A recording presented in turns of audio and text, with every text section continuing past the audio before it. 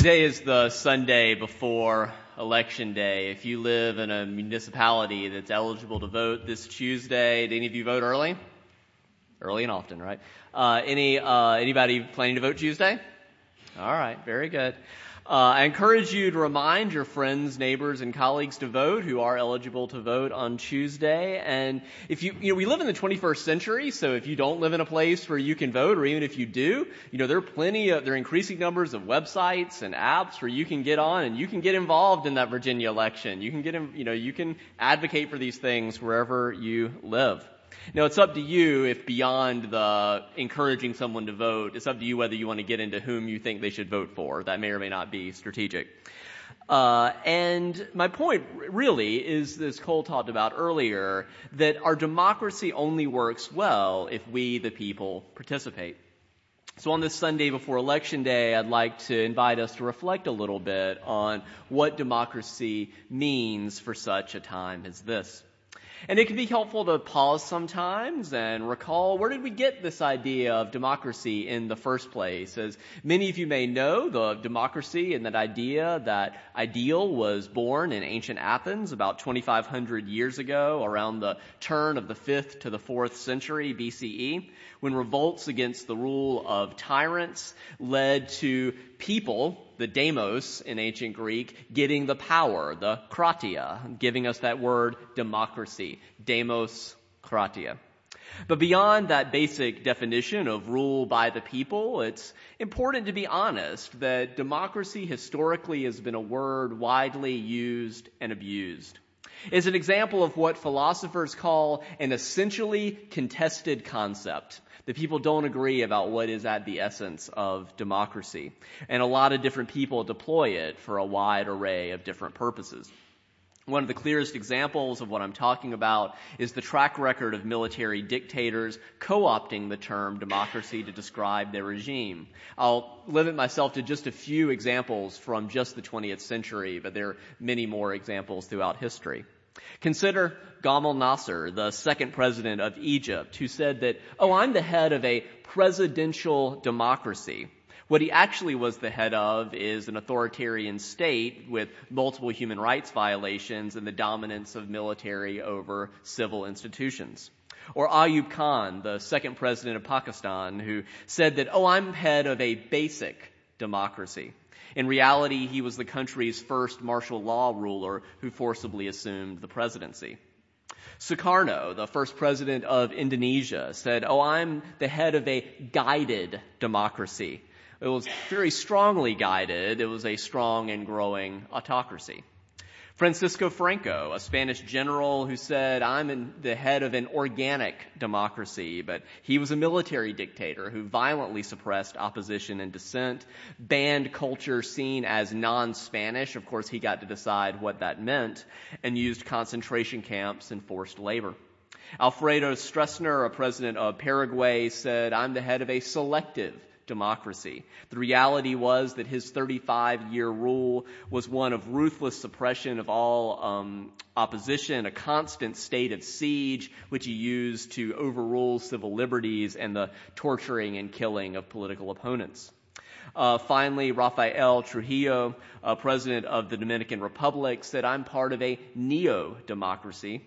And while he brought the country a great deal of stability and prosperity during his 31-year reign, the price was quite high. Civil liberties were non-existent, human rights violations were routine, and much of the country's wealth somehow wound its way into the hands of his closest family and associates. Trujillo and his regime were also responsible for the death of more than 50,000 citizens of that country during his reign. Now, I've taken the time to quickly run through these examples because there's an important pattern here of authoritarian dictators perverting the word democracy for their own selfish ends. They know that there's a power in that ideal. They know that there's an appeal in making the people feel like they are powerful. So they exploit the word democracy for their propaganda. As the saying goes, when fascism comes to America, it will come carrying a cross and wrapped in a flag. It will exploit those noble ideals of the cross and the flag for its own ends.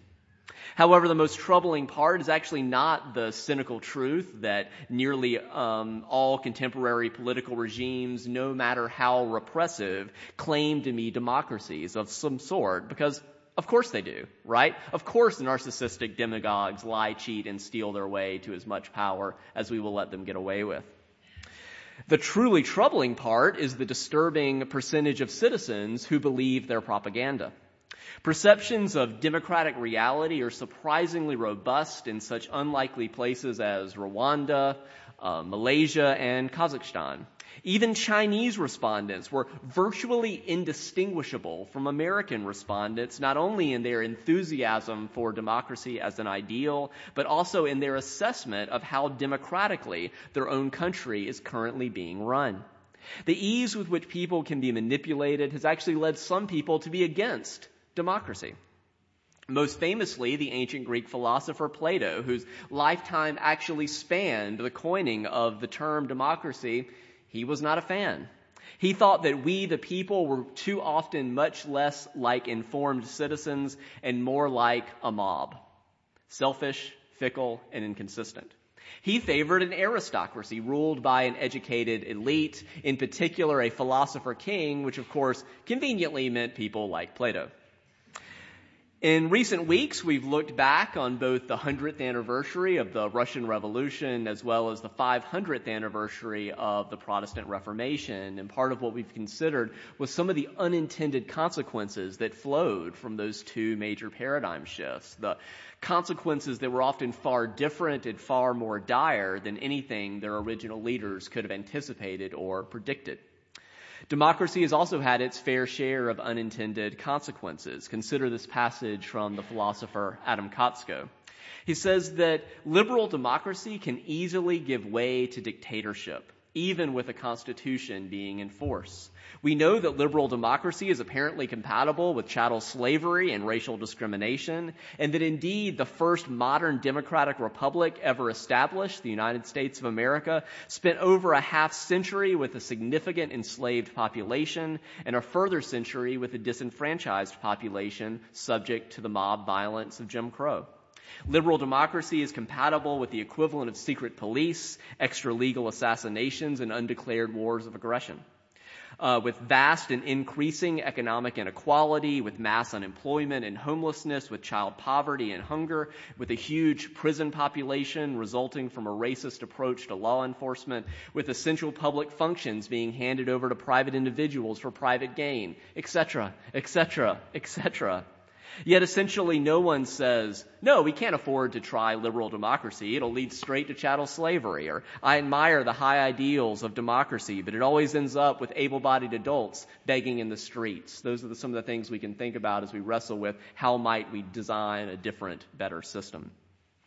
But really the point here is that power to the people is a necessary but not sufficient condition for collective liberation, in which we really get peace, liberty, and justice for all, not merely for some. There are additional factors needed to give we, the people, the greatest chances of using our power wisely.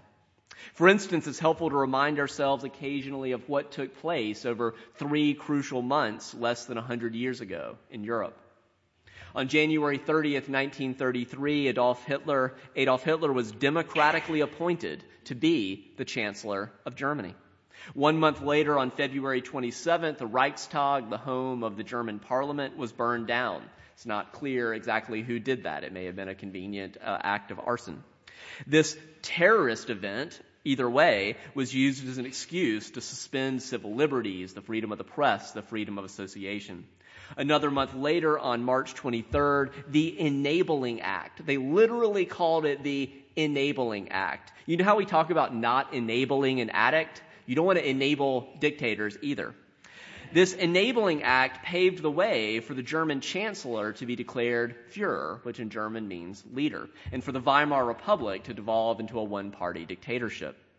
Part of how Germany responded long-term to that catastrophic but quite quick series of events was that today the German Constitution forbids the formation of anti-democratic parties, and governments have been prepared in Germany to ban fascist organizations.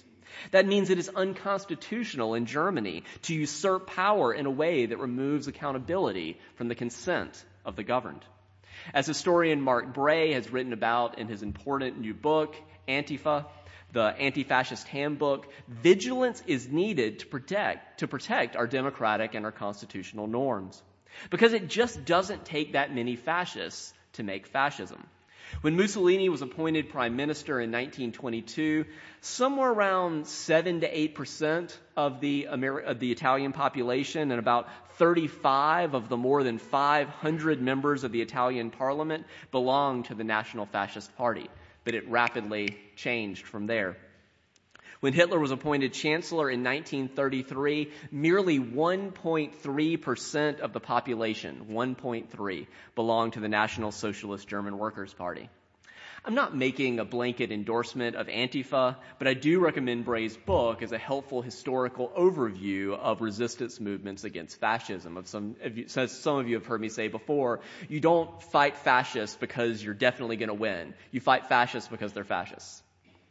And if you're looking for a guide to tracking violations of our democratic and constitutional norms, I recommend the website Bright Line Watch. What are the bright lines of our democratic and constitutional norms that we need to keep a watch of? It's a network of political scientists monitoring our country's democratic practices, their resiliences, and the potential threats. Now, in my remaining time, I'd like to say just a little more about what practicing and protecting democracy for such a time as this could mean by inviting us to consider three specific angles: realism, pragmatism, and hope. First, realism, the hardest one. One of the most fascinating and disturbing books that I read after our most recent election is titled Democracy for Realists, published in 2016 by Princeton University Press. It's a study of what does the data actually show us, not just our democratic ideals. And in contrast to our democratic ideals about engaged citizens, creating a government of the people, by the people, for the people, a phrase, by the way, which Lincoln got from the Unitarian minister Theodore Parker.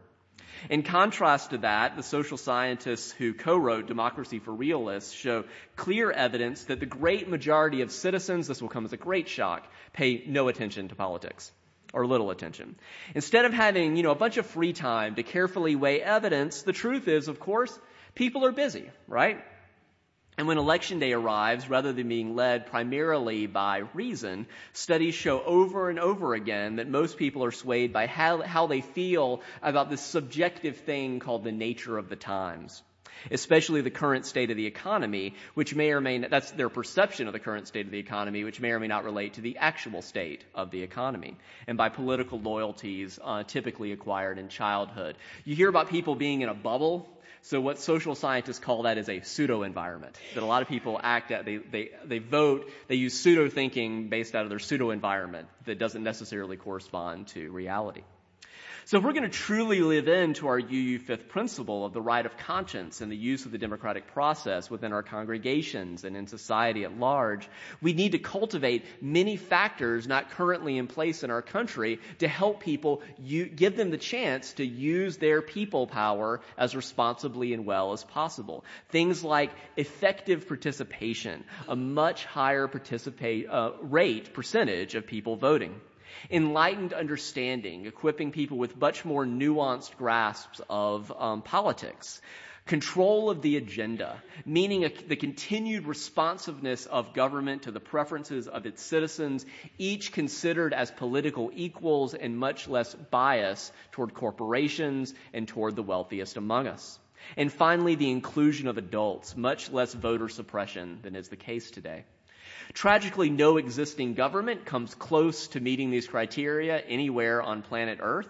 Moreover, given the limitations of human nature, you can decide whether you agree with this, but the co-authors of Democracy for Realists think that the limitations of human nature lead them to think that arguably no possible government ever could, at least on any sort of large scale.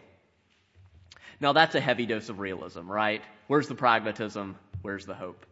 Well, pragmatism is about what works. So what might work to make our society more democratic? Here are 3 specific ideas from experts. One is to advocate for policies and for politicians that support greater economic and social equality. The huge wealth gap in our country, in which the educated, the wealthy, and the well-connected have a vastly disproportionate role in our political process, is one of the greatest existential threats to our democracy. The second is to make Election Day a celebration much more like the 4th of July. And I'm not just talking about the obvious things like making Election Day a national holiday. We definitely need to do that. But a number of experiments with organizing festivals at polling places that offer food and fun and music, but not alcohol, have shown a moderately large and statistically significant impact on voting. The third is to improve and expand civics education in our nation's schools. Tragically, civics are not emphasized in most states today to any significant extent. Now, I could list examples all day, of what we might do. Make a constitutional amendment overturning Citizens United, overturn the racist electoral college, guarantee an affirmative constitutional right to vote. But the point is not just dreaming about change, but turning our dreams into deeds, turning our dreams into reality. So I want to leave you with a note of hope about what might actually work to make some of those, or what might work to make us think that some of this might become possible. 2 years ago, the annual UU General Assembly delegates selected the Corruption of Our Democracy as the current 4-year Congregational Study Action Initiative for all 4 UU congregations. That stretches from 2016 to 2020. You can Google that, UU and Corruption of Our Democracy, to learn a lot more about that. As part of that, one of 2 common reads selected for all UUs, that's us, to consider reading in the current year. One of them is Daring Democracy. That's my sermon title this morning. The subtitle is Igniting Power, Meaning, and Connection for the America That We Want.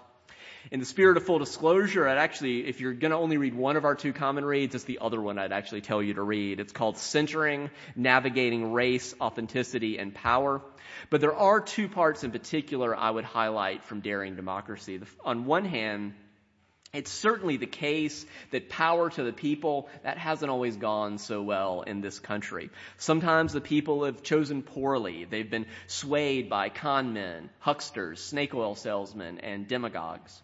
On the other hand, there is a strong history in this country of the people wielding their power for justice and sometimes succeeding against stunning odds. That at our founding, farmers and shopkeepers and laborers defeated an empire. That too is part of our nation's story. Since then, Black Americans risked their lives to fight against the subjugation of enslavement and then for their democratic rights.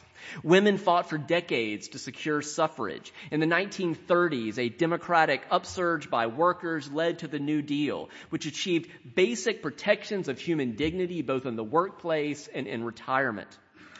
Soon thereafter, we could look at McCarthyism and the witch hunts that dimmed our democracy, but brave Americans fought back.